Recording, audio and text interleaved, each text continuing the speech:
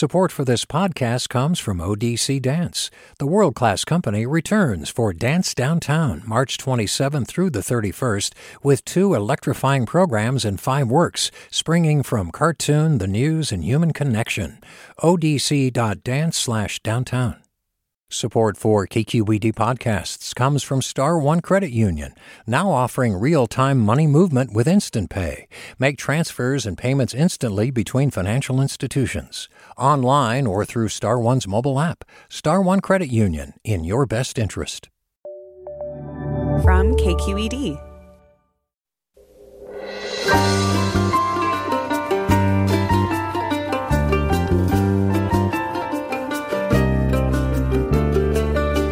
From KQED Public Radio in San Francisco, I'm Mina Kim. Coming up on Forum, California homebuyers have gobbled up single-family homes in exurbs and suburbs, while renters who've lost work struggle to make their monthly payments. Though 2020's mini exodus from cities saw rents fall, those drops did nothing to help millions of renters who lost income.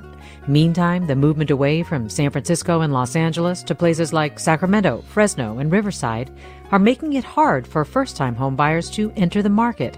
We look at how these trends are affecting California's housing affordability challenges and appetite for building denser urban housing.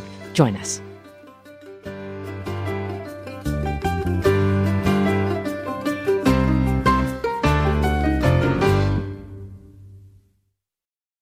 This is Forum. I'm Mina Kim.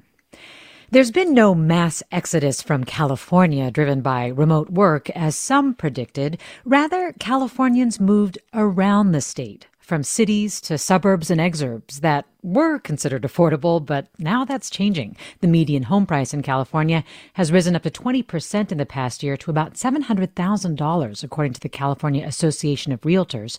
For more, we're joined first by Igor Popov, chief economist at Apartment List. Igor Popov, thanks so much for joining us. Thank you for having me on the show. We've been hearing about skyrocketing demand for homes in places like Truckee and Tracy and Fresno. And can you remind us first what's been happening in California's market for single-family homes this past year? Absolutely. Well, it's really been a tale of 2 Californias when it comes to real estate throughout the pandemic. The large job-producing cities, the San Franciscos, LAs, Oaklands, San Diego's, have seen their rents fall dramatically across the board in the apartment market and the single-family home market.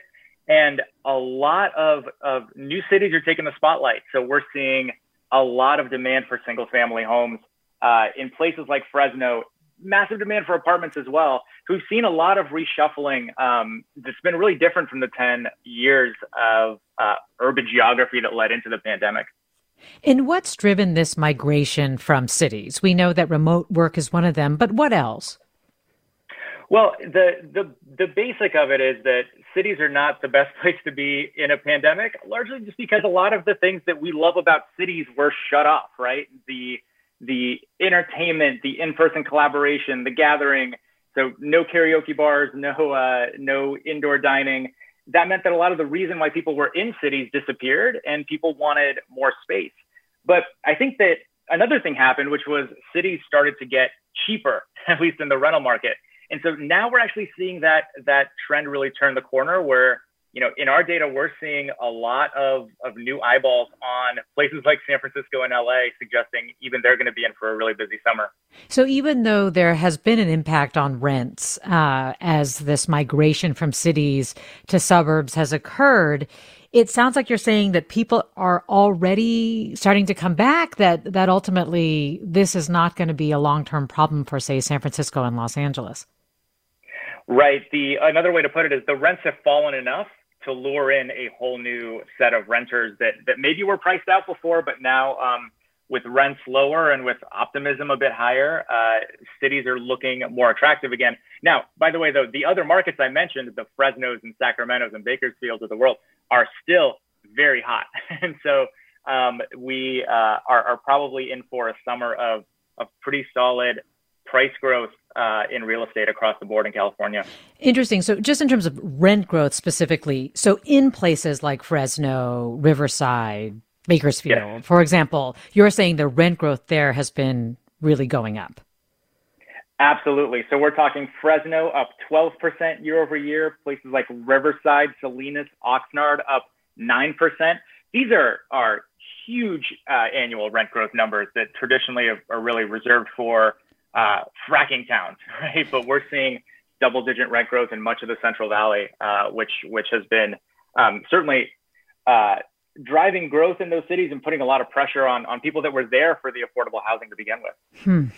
And then going back to the housing side of this in those places, in Fresno and so forth, why is it that there is so little inventory there to meet demand? Yeah, that's the key question, because inventory is really at near record lows across the country for single family homes right now. I think there are a few things that perpetuate a bit of a cycle. There's been a lot of economic and general uncertainty throughout the pandemic, which has meant a lot of people have maybe delayed moves that they were trying to make. But every time someone chooses not to move, that means they do not vacate the home that they're currently in, which means someone else does not have an opportunity to move into that home. And so as prices have been rising because of this low supply, families and homeowners are looking at their option to move and saying, well, where would we move to? The place that I might have moved to is now a bit more out of reach than it was. So they're staying put, and that cycle perpetuates, driving not much inventory, which in turn drives prices up again, because the potential homeowners in the market are bidding up the price of the little inventory that's there. Well, let's dig into the impact of this overall picture that you have laid out for us. And I want to invite Matt Schwartz into the conversation. Matt Schwartz is president and CEO of California Housing Partnership, a private nonprofit organization that works to provide sustainable and affordable housing. Matt Schwartz, thanks so much for joining us. Really pleased to be here and glad you're focused on this topic. Also with us is Daryl Owens, policy and data analyst for California YIMBY, co-executive of the housing nonprofit East Bay for Everyone and commissioner on the Berkeley Housing Advisory Commission. Daryl Owens, thanks so much for joining us as well. Happy to be here. So, Matt Schwartz, I'll start with you. So one of the things that Igor was talking about was rents, for example, and we've been hearing that rents have fallen in cities, but who has benefited from that fall in rents, and who is still being hurt and may even be hurt more as a result of what's happened this past year? I think that's the exact right question to ask, because, well, everything that Mr. Popov was just describing is completely factually accurate. When you dig in, the perception is that everyone has been benefiting from the drops in that have hit our headlines in rental markets. But when you dig in deeper, what you see is that the drops that have occurred have been focused in certain geographic areas, and they've really been only at the high end of the market. So statewide, multifamily rents did decline slightly in 2020, but when you look at the lower end of the market, they actually increased. And that's the part of the market which I think deserves the most attention. That's where people are struggling the most. That's where people have been hurt the most by COVID, where people have lost the most income. Why did they actually increase at that lower and lowest end? Well, we have had this historic shortage. Our statewide report that we just published last month shows that we need 1.2 million more homes affordable to low-income households if we're going to get our state back in balance in this part of the market. And where people are able to build, where the market builds, is at the high end, because they need those rents to afford the escalating construction costs that have hit the housing industry over the last couple of decades. The other aspect of this that I know you have looked at your organization is the fact that low-wage workers, of course. So if rents have dropped a little bit at the highest end, say the luxury towers or so that we're familiar with here in the Bay Area or in dense cities like Los Angeles, it's been the housing at the lower end that hasn't budged, or as you are saying, has gotten higher. Of course, low-wage workers also tend to overlap with people of color. Can you talk about how this is broken down with regard to renters in different communities of color? Absolutely. And it's something I think we're all taking a closer look at in the past year, is the disproportionate impacts. And let me start by just talking about a standard that we use in the housing industry to define whether housing is affordable and whether a household is at risk of becoming homeless.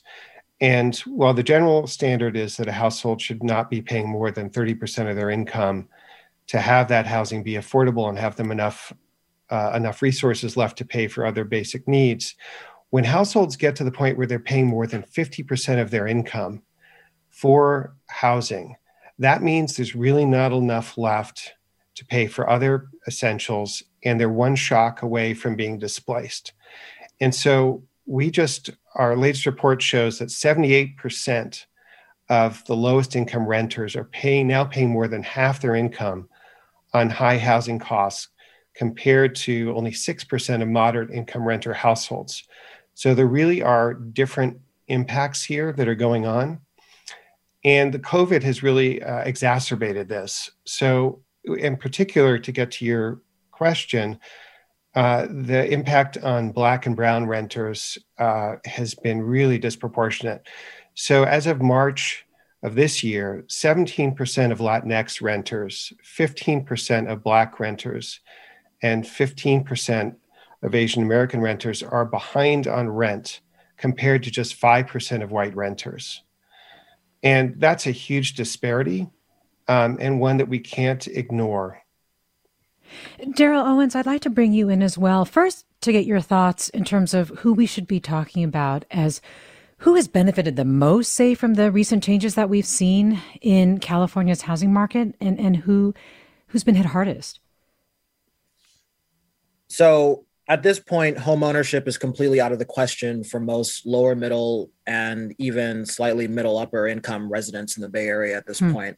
That was accelerated by the pandemic, which unleashed a flood of people trying to buy homes in areas that were already gentrifying, but now have more or less been completely out of range. There was a recent article in the San Francisco Chronicle that talked about how the median sale price for a house in Berkeley is now $1.5 million and is currently headed to the trajectory of $3 million within a couple of years. So ultimately, everyone's kind of lost on that front. They're going to need some strong intervention to stop that. When we talk about renters, the data shows that for middle income and upper middle income households, the rents have dropped considerably, but for lower income residents, it hasn't. And there's probably a lot of attempts to start evictions by landlords as to why rents have maybe marginally pushed upwards.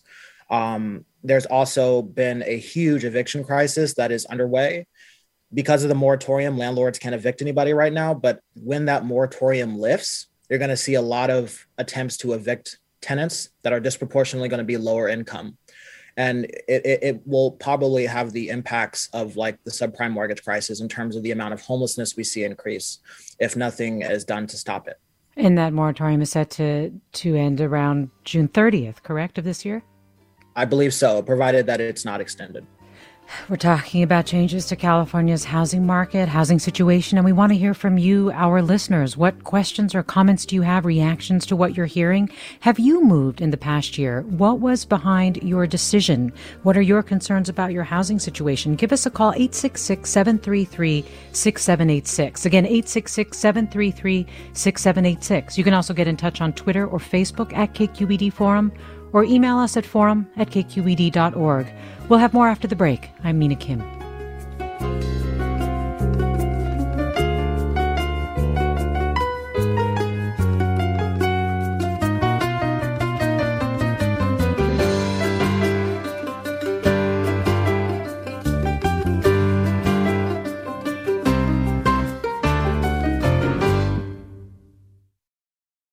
This is Barbara Leslie, President of the Oakland Port Commission. Oakland International Airport, OAK, is proud to bring you this podcast of KQED's Forum.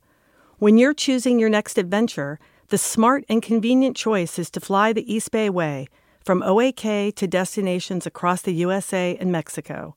And when you return home, tune in to KQED, always bringing us remarkable stories about who we are and where we live. Enjoy today's episode of Forum.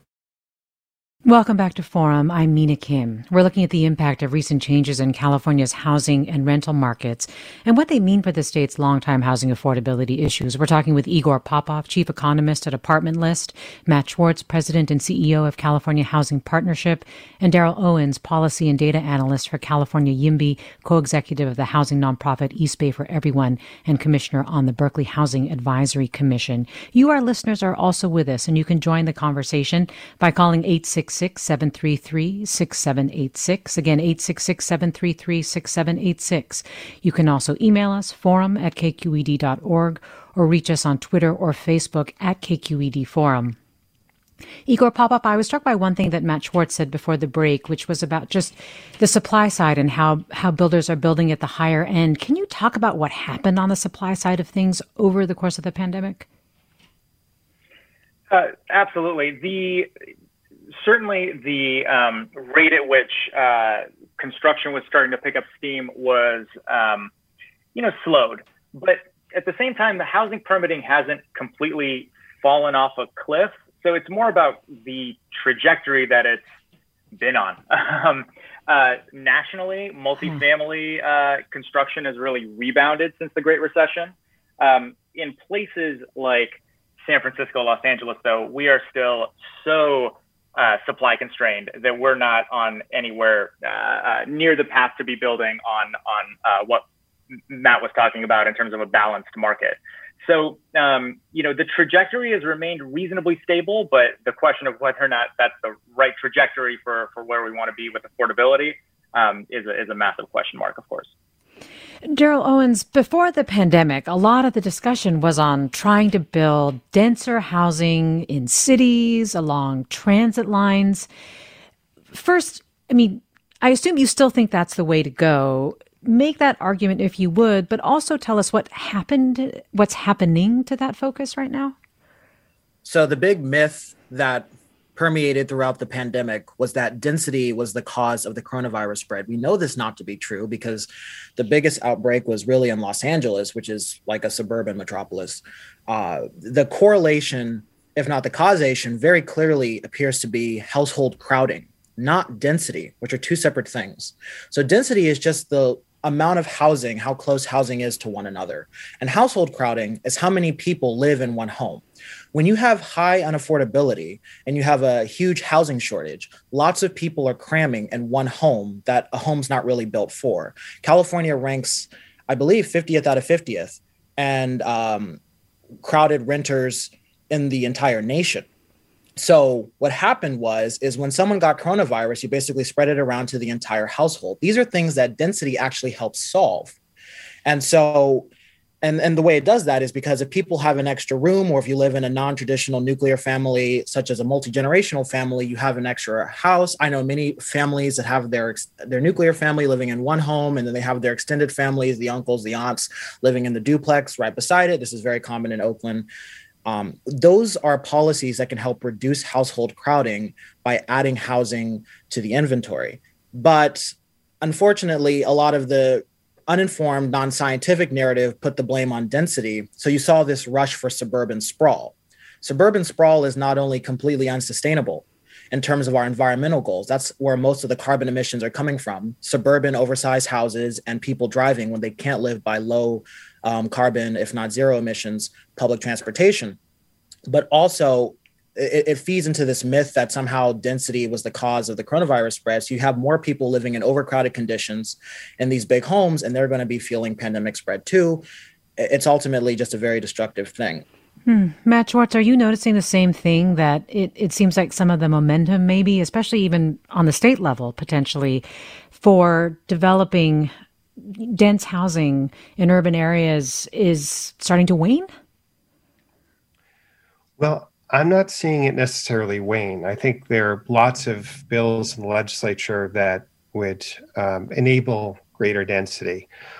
What I'm seeing, though, is a lack of a comprehensive long-term plan that would enable us to do what's needed to address the situation Daryl was just describing, which is to transform the way we plan for housing and we approve housing, which is an incredibly complicated and risky process right now, and is part of what's driving up costs and frankly, making it very difficult for lower income people of color to find any place to live in our more exclusionary neighborhoods. Let me go to caller Javier in San Francisco. Hi, Javier. Hi, thanks for having me. So I'm basically what they call a boondocker, and I live here in San Francisco in a camper. And what I've noticed during the pandemic is there's just been a massive increase of people boondocking, this type of lifestyle. I'm lucky that I have a nice camper and I have some solar power. But the biggest challenge is with the increasing number of people boondocking in the city, it's getting a little bit more dangerous to park. It's difficult to find parking. I'm also really surprised that the city isn't doing anything. Areas like Candlestick Park, which is pretty much a big parking lot, seems to be deliberately fenced in when it could essentially be a big, safe parking lot for people living this lifestyle right now. That's my comment. Is this a lifestyle that you said living this lifestyle? Is this one that was driven by the pandemic? Did something happen to make you change your housing situation? Yeah, actually, I'm a contractor, and I was pushed out by a pretty bad landlord, and the only the solution was this, and this was prior to the pandemic. So I've actually seen the culture of boondocking. People were forced out onto the streets because of a terrible living situation, and then the pandemic increased, and there's a lot more of us now, and it's just if the moratorium on evictions ends in June, you're going to just see a massive increase of people living in their vehicles. And I'm just more concerned about sanitation and other issues like that. Javier, people don't have toilets. Yeah, thanks for sharing that. Daryl Owens, can you respond to what Javier is saying? And do you think his prediction is right? Last year, East Bay for Everyone, an organization which I work with, vigorously opposed attempts to evict RVs from Berkeley. And we oppose it all over the East Bay. The truth is that when you have a housing shortage this substantial, you're going to have a lot more people sleeping in their cars. A lot of our homeless population are people sleeping in their cars and are people sleeping in RVs. If you're talking about this from a sustainability point of view, I'd much rather see parking spaces used for housing, meaning campers and RVs, than used for personal vehicle transport, which is our largest source of emissions in the state of California. So, I mean, ultimately, it's not like it's a bad thing, but the problem is that eventually you're going to run out of space for mobile homes. So it's complicated regarding how to solve the problem. I'm in favor of decriminalization of letting people sleep in their cars and in RVs. But if we don't get serious about the housing shortage soon, this is going to become the norm, because at this point, a car is a lot more affordable than a house is. Let me go to caller Don in Oakland next. Hi, Don. Join us. Yes, I have a concern that there are investment companies that are buying up rental stock in the Bay Area. I know that it's been very profitable in the rest of the country, both investors in this country and then overseas, and they have no stake in anything except evicting people.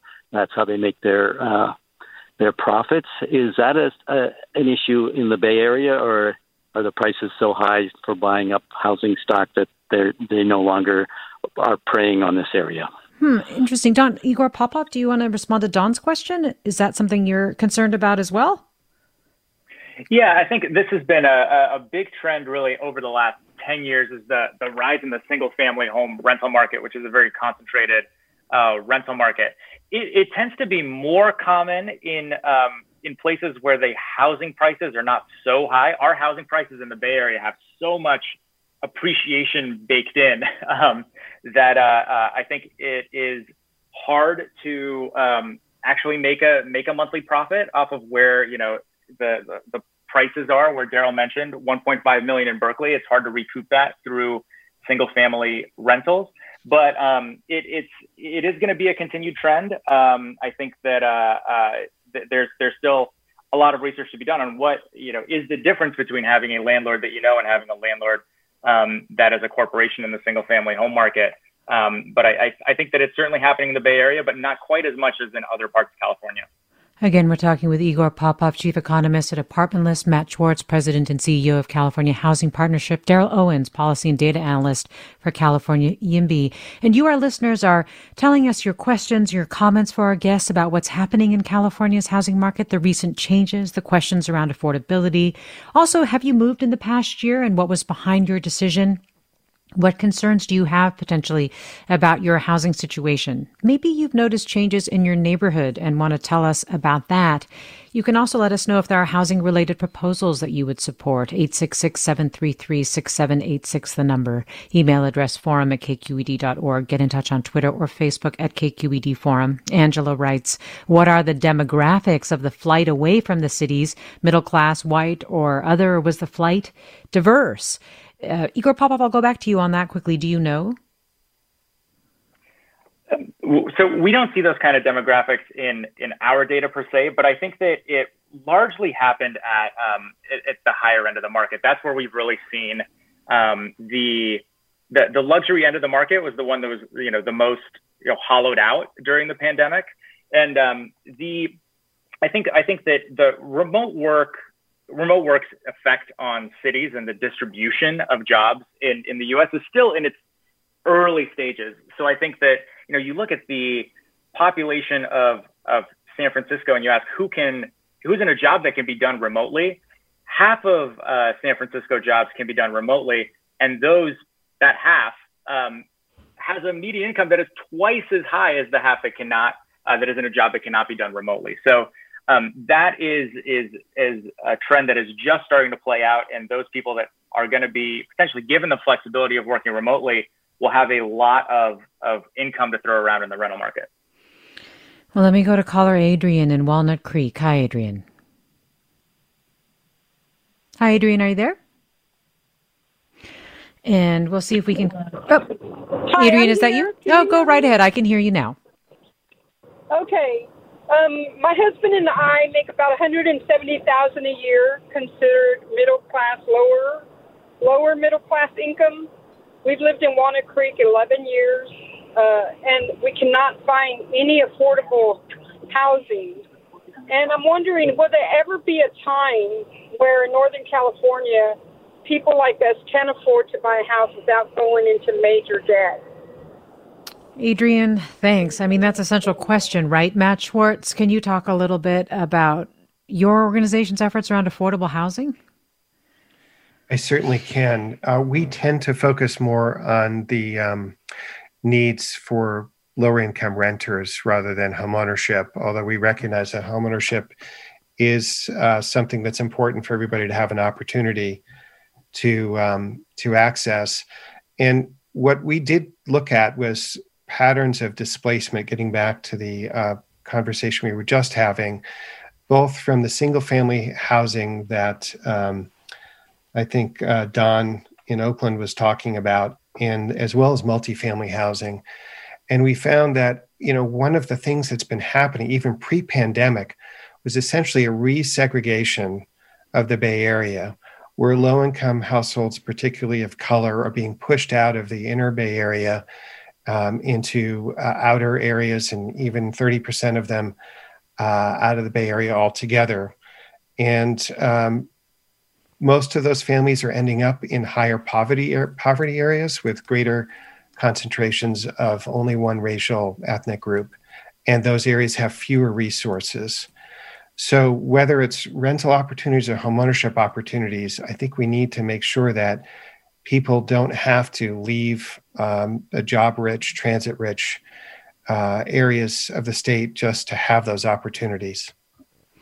Well, sort of related, Mike writes, I have been 3 years in Sonoma County, for 3 years trying to get approval on a minor subdivision. Based on billing, 3 to 4 months can go by with no activity. I'm doing everything by the book, no variances. NIMBY is alive and well in Sonoma County. Daryl Owens, can you talk a little bit about efforts to get things like minor subdivisions or just more multifamily homes in cities and whether or not that's showing some promise? Yeah, there was a project in South Berkeley. It was a low-income housing project. And thanks to Senate Bill 35, since Berkeley had satisfied its affordable housing goals, the project got ministerial approval, which meant that it didn't have to go through the standard permitting process. The low-income developers openly admitted without that ministerial approval, it would have taken them up to 2 years to secure financing and get the permits for this housing project. Instead, they got it in 90 days for 100% low-income residents. We have to get the cost of construction down. Today, there's a parking bill being introduced to waive parking requirements for housing complexes that are near public transportation. But also, we have to deal with the fact that it's very hard for average homeowners and small contractors to build housing if anyone can sue them and block them from years on end. California had a housing shortage dating back to the 1970s. This problem isn't new. It's just gotten worse as it hasn't been addressed. So ultimately, we have to question whether it's right for people to sue and block other people from having homes because they feel their views are affected or they want a parking space. I mean, ultimately, these are the tough questions we're going to have to ask. Let me go to caller Buck in San Francisco. Hi, Buck. Hi, Buck. Are you there? Hang on. Yes, ma'am. What's on your mind? I'm very critical of KQED for even having a conversation like this without having a rent control advocate on your panel. God bless your experts, but they're constrained by ideological blinders. 2/3 of San Francisco is rental housing. How can we talk about affordability without talking about rent control? Oh, wait, it's going to turn San Francisco into the South Bronx. So you really have to get over this, KQED, and so do your commentators. Talk about rent control and how it's the only solution to this problem. I don't know if that's actually accurate. I mean, is there anybody here who would challenge Buck's assumption about your views? Matt, for example? We just published a 10-year Marshall Plan to end homelessness and solve the state's housing crisis. And we do have, among the 51 state legislative proposals in this Roadmap Home 2030, there are proposals that would enable local jurisdictions to strengthen rent control, as Buck notes, which can be a critical tool in some communities, but it is not a panacea. We have to also increase the supply. If we're just tightening the prices on existing supply, we are never going to get to ending homelessness and producing the 1.2 million more homes we need to. We've got to talk about land use issues as well. Matt Schwartz is president and CEO of California Housing Partnership. Daryl Owens is policy and data analyst for California YIMBY and co-executive of the housing nonprofit East Bay for Everyone and commissioner on the Berkeley Housing Advisory Commission. Igor Popov is chief economist at Apartment List.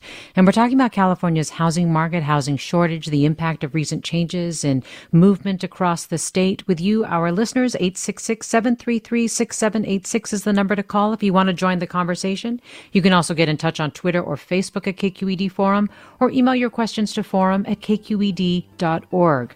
We'll have more after the break. Stay with us. I'm Mina Kim.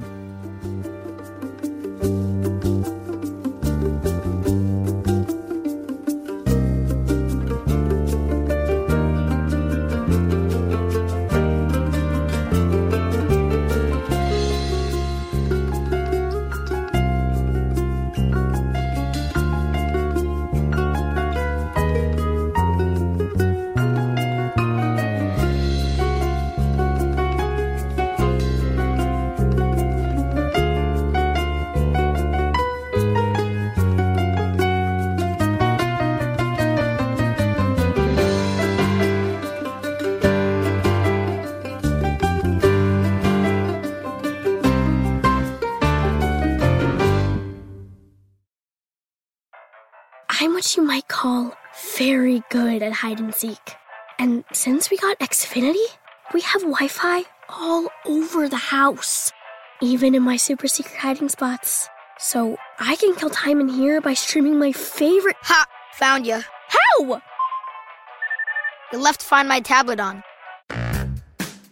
Get wall-to-wall Wi-Fi on the Xfinity 10G network. Restrictions apply. Not available in all areas. Actual speeds vary. This is Forum. I'm Mina Kim. We're spending the hour talking about California's housing market and the recent changes in California related to housing. We're joined by Daryl Owens, policy and data analyst for California YIMBY, Matt Schwartz, president and CEO of California Housing Partnership, and Igor Popov, chief economist for Apartment List. And we want to hear from you, our listeners, about what your housing situation has been. Have you moved in the past year? What was behind that decision? Are you concerned about your housing situation?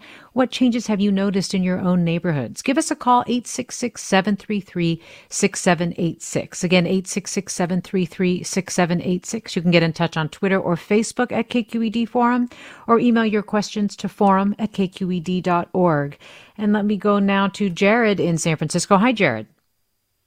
Hi. I'm calling just because I have some experience with moving from outside of California to California. And when I moved here, I had two different experiences with realtors that were unwilling to work with me. I had a job. I was making about, $200,000 a year. One told me that I should find someone, get married, that's also making $200,000 a year. And another would artificially raise my offer on houses and saying that she wasn't willing to put my offer in on houses unless I raised them. And, the houses that I was offering on, I was giving the same for a very similar house that just sold for the same price. So I wasn't giving a really low offer. I'll take Matt off the air. Yeah, Jared, thanks for sharing that experience. Igor Popov, with everything that's happening in single family housing, I imagine that people like Jared, that experience might be potentially more common. I mean, it sounds like real estate agents, this is great time for them, right? They're really winning in all of this. Well, if you can find the homes to sell, it's that's true. Business, there isn't much inventory. Yes. There isn't much inventory. It's just the story in the for sale market is that there aren't that many homes for sale. Right. And I think that's really what drives this fierce competition where, it feels like to buy a home, you need to basically, it feels like an application, then you're writing a letter and you're putting in a lot of money over asking. And it is not this way in most of the country, but at the same time, a lot of the other markets like Austin, Atlanta, Nashville are also starting to feel this pain that, I think many of the California markets have been feeling for, frankly, the last 10 years. We were talking about some of the pressures on housing. One of the things also, I don't know if we brought this up sooner, but that millennials are reaching that age, Igor Popov too, where I guess they would be at that home buying age now. Is that putting added pressure on demand? It is. It's certainly, people have described it as the kind of the mouse going through the snake, so to speak, where the millennials have been this big generation that many analysts have been waiting to reach this peak home buying age. Now millennials are there and they're meeting a very difficult time in the economy and a very difficult housing market. So I think that they've somewhat bifurcated. There was a group of millennials that I think made it through, if they could make it through the pandemic with their employment intact, and maybe they were planning to settle down in a few years, they sped that up. I think that was a pretty small group. We've been surveying millennial renters for several years at Apartment List, and we've seen essentially a record number this year, 18% say that they expect to rent forever, not just through the pandemic, but forever. That's the highest we've seen it since we started that survey. And I think it's a testament to the market that they're facing as we just heard from the caller. Let me go to caller Praveen in San Jose. Hi, Praveen. Hi, morning. Thanks for taking my call. I've heard this conversation multiple times, and I really think this is a transportation problem within the Bay than a housing problem. If I wanted to buy a house in Dublin, it's going to take me an hour to commute. Nobody wants that, right? I mean, if we had transportation, we could be, looking at homes in Los Banos or Mountain House and pocket all the money that I, make by selling my house in San Jose. But I can't do that because the travel is brutal. Thank you. Praveen, thanks. he's raising an interesting point, Daryl Owens, in the sense that a lot of people are moving and able to move further out because they won't necessarily have to commute back in. But I'm also wondering, how certain is that? I mean, we have the breakdown of jobs that can go remote, broken down by race in the Bay Area. Half of jobs that white people have can go remote, same with Asian Americans. When you get to Blacks and Latinos, it goes a lot closer to about 30%. So a lot of service workers, retail workers, lower income workers, and even middle income workers, particularly public sector workers, can't afford to go remote. So it is true that we do need to expand transportation. I'm of the opinion that transportation needs to be in place first before we raise another greenfield out in Tracy or Fairfield to build another subdivision. But ultimately, the real problem is we can expand housing in the urban core. We need to stop trying to demolish more of our environment to build more housing and then be frustrated that we have to build highways and freeways because we don't have the transit in order. We can do housing in the urban core. You just have to do it smart. You have to make the construction cost cheaper. And that's it. Other than that, I mean, we are kind of stuck. We're going to get more freeways and more highways and more sprawl. And, you know, we're dealing with wildfire season every year now. That's enabled by that suburban sprawl we constantly do.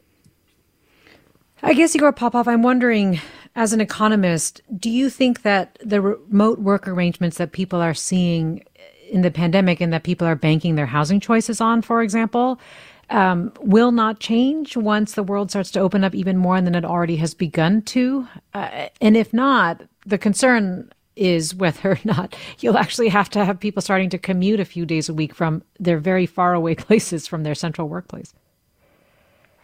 Yes, that's absolutely right. I mean, the choice that Praveen, I think, does not want to make, which is to live very far away and then spend hour and a half commuting, is actually becoming a more and more common choice. I mean, the rise of super commuters, people that are commuting an hour and a half each way, was a major trend before the pandemic. And I think in the absence of building in the urban core, as Daryl pointed out, that's going to continue to happen. More people are going to look at that trade-off and say, I am actually okay doing that. I actually think that a lot of the employer the employee demand throughout the pandemic has been hedging its bets. And so there's a lot of talk of, you know, some of these bigger technology financial companies going to a hybrid model where you maybe only have to go into the office 2 days a week. That, in the absence of new housing, is going to push people further out, right, towards Sacramento. If you only want to commute 2 days a week, you might tolerate, all else equal, a longer commute and living further away. And I think, as Daryl pointed out, that has major environmental implications in addition to these conversations about housing and people's livelihoods. Yes. A couple of comments here on sort of neighborhood character. Megan writes, cash buyers from the South Bay have flooded into Sonoma County. Locals who've been trying to save up to buy a home or upsize are completely out of luck. I'm really concerned about Silicon Valley tech culture changing our sleepy wine country vibe.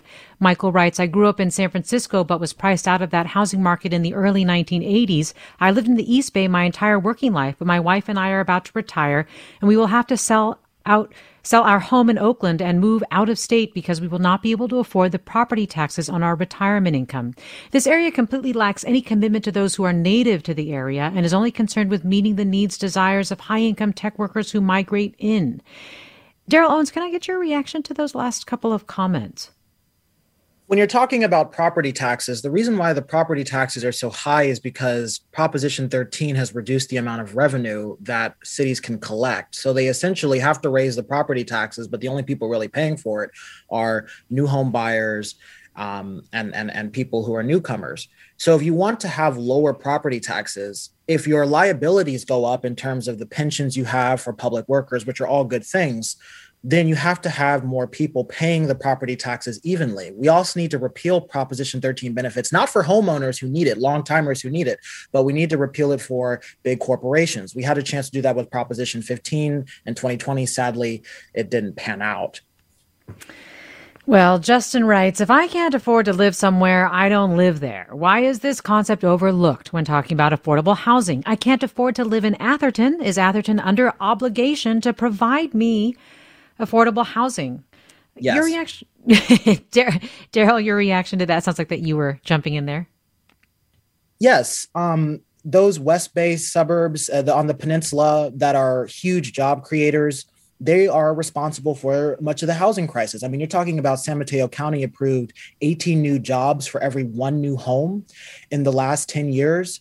San Francisco was a pretty huge contributor too, 8 new jobs for every one new home. So they're creating all this demand in San Francisco and the peninsula, particularly Palo Alto, Mountain View, Menlo Park, and they're not building the housing. So they benefit from getting all the sales tax revenue, but they don't have the people who actually work in their city able to live there because they haven't built the housing inventory. And it's an exclusionary effect. Atherton is a wealthy suburb because it prohibits a lot of the nannies and the cooks and the service workers who work there from living there. It's exclusionary, it's segregationist, and it should be stopped. Matt, do you have a reaction to what Justin wrote there? Yeah, absolutely. I mean, state law is really clear. Housing Accountability Act is very clear that every community has responsibility, not just to create jobs, but to provide housing for the people who live and work in that community. If we don't do that, we're seeing the consequences already where places like the Bay Area are starting to resegregate because the Athertons of the world haven't done their job producing the housing that would match the jobs they're producing. There are things that we can and should do that are part of our Roadmap Home 2030 proposal.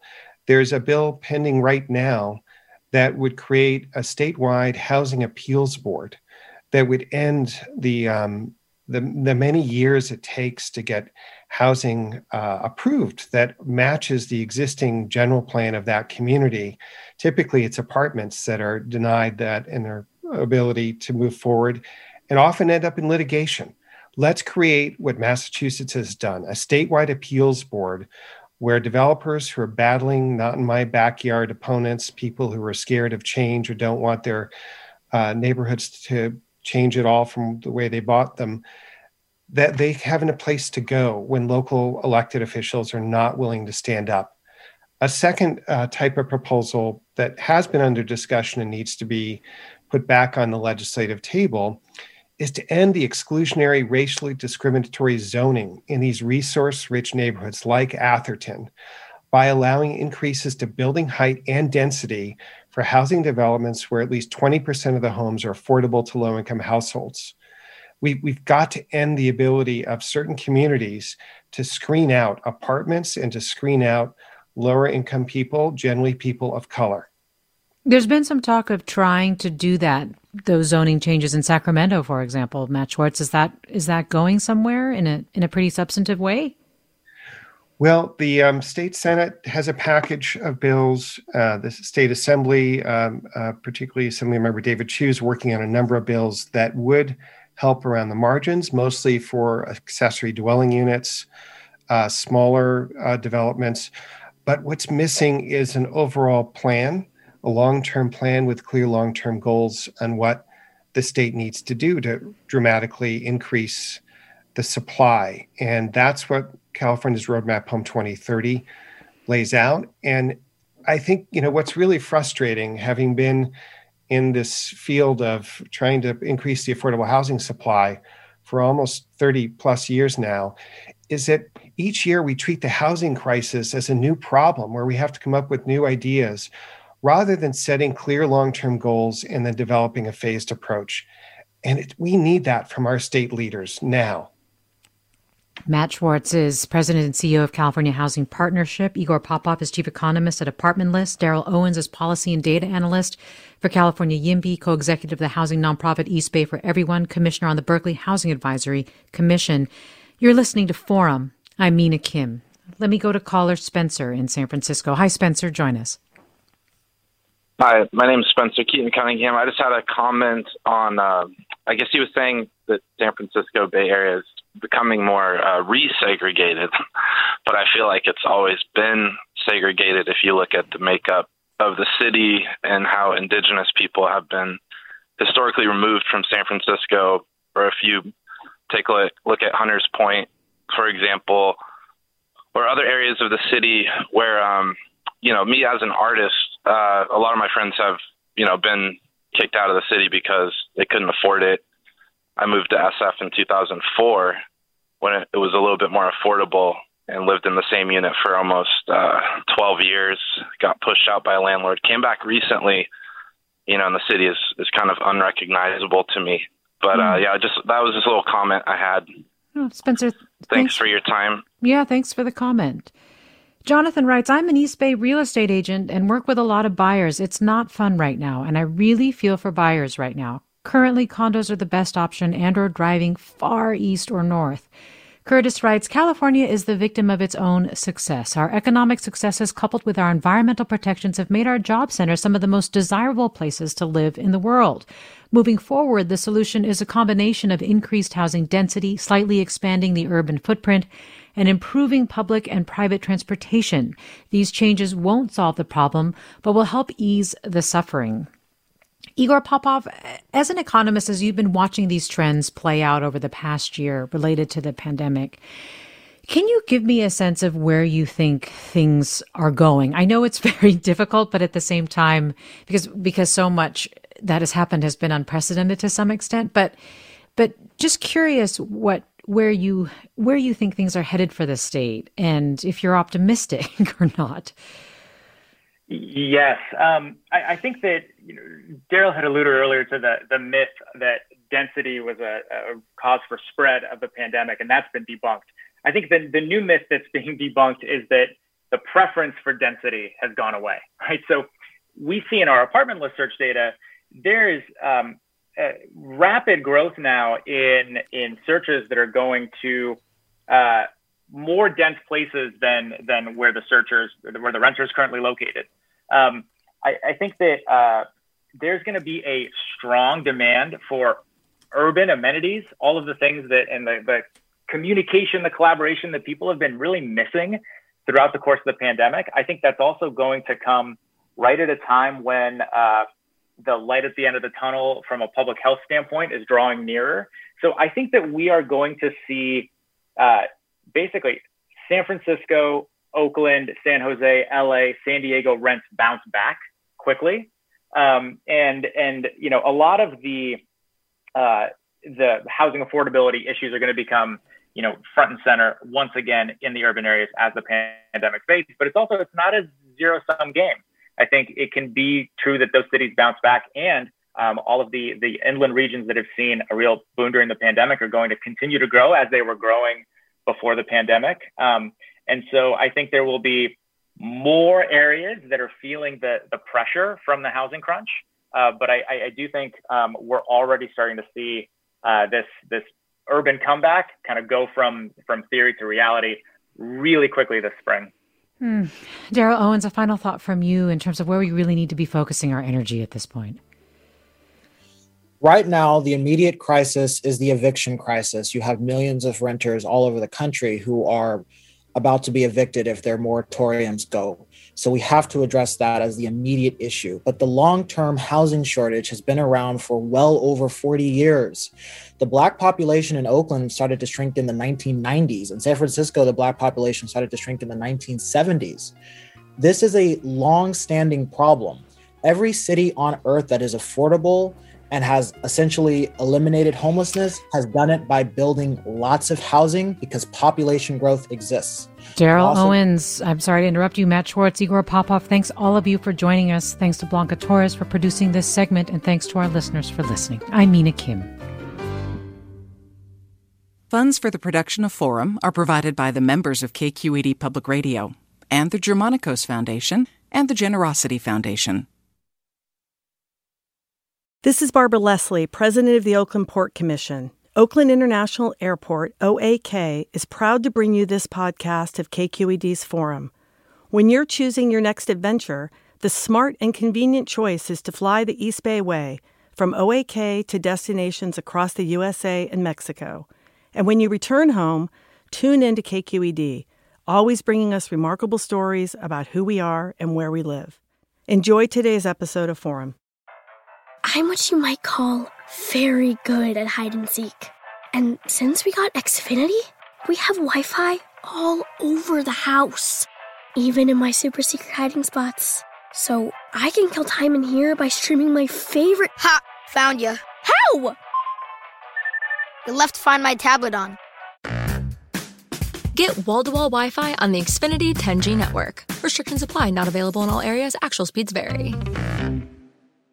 Hey, Jon Favreau here. There's no shortage of political takes in 2024, but quantity doesn't cut it. We need a better conversation about the latest, biggest election of our lives. On Pod Save America, me and my co-hosts cut through the noise to help you figure out what matters and how you can help.